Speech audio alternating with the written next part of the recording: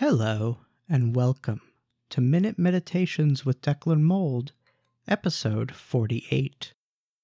I'm Declan Mold, and this is a Minute Meditation. In the current climate of social and political polarization, not to mention the climate of the polls, it can be hard to hold on to your optimism.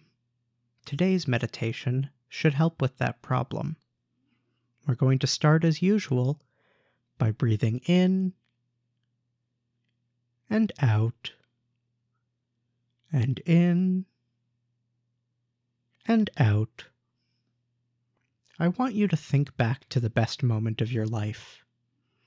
It might be getting into your dream school or meeting your partner.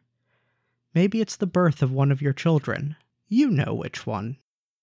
It could be the publication of your first book, or even that one time you managed to wait until your pizza rolls had cooled to the perfect temperature before you bit into them. Whatever you remember your best moment to be, you're wrong.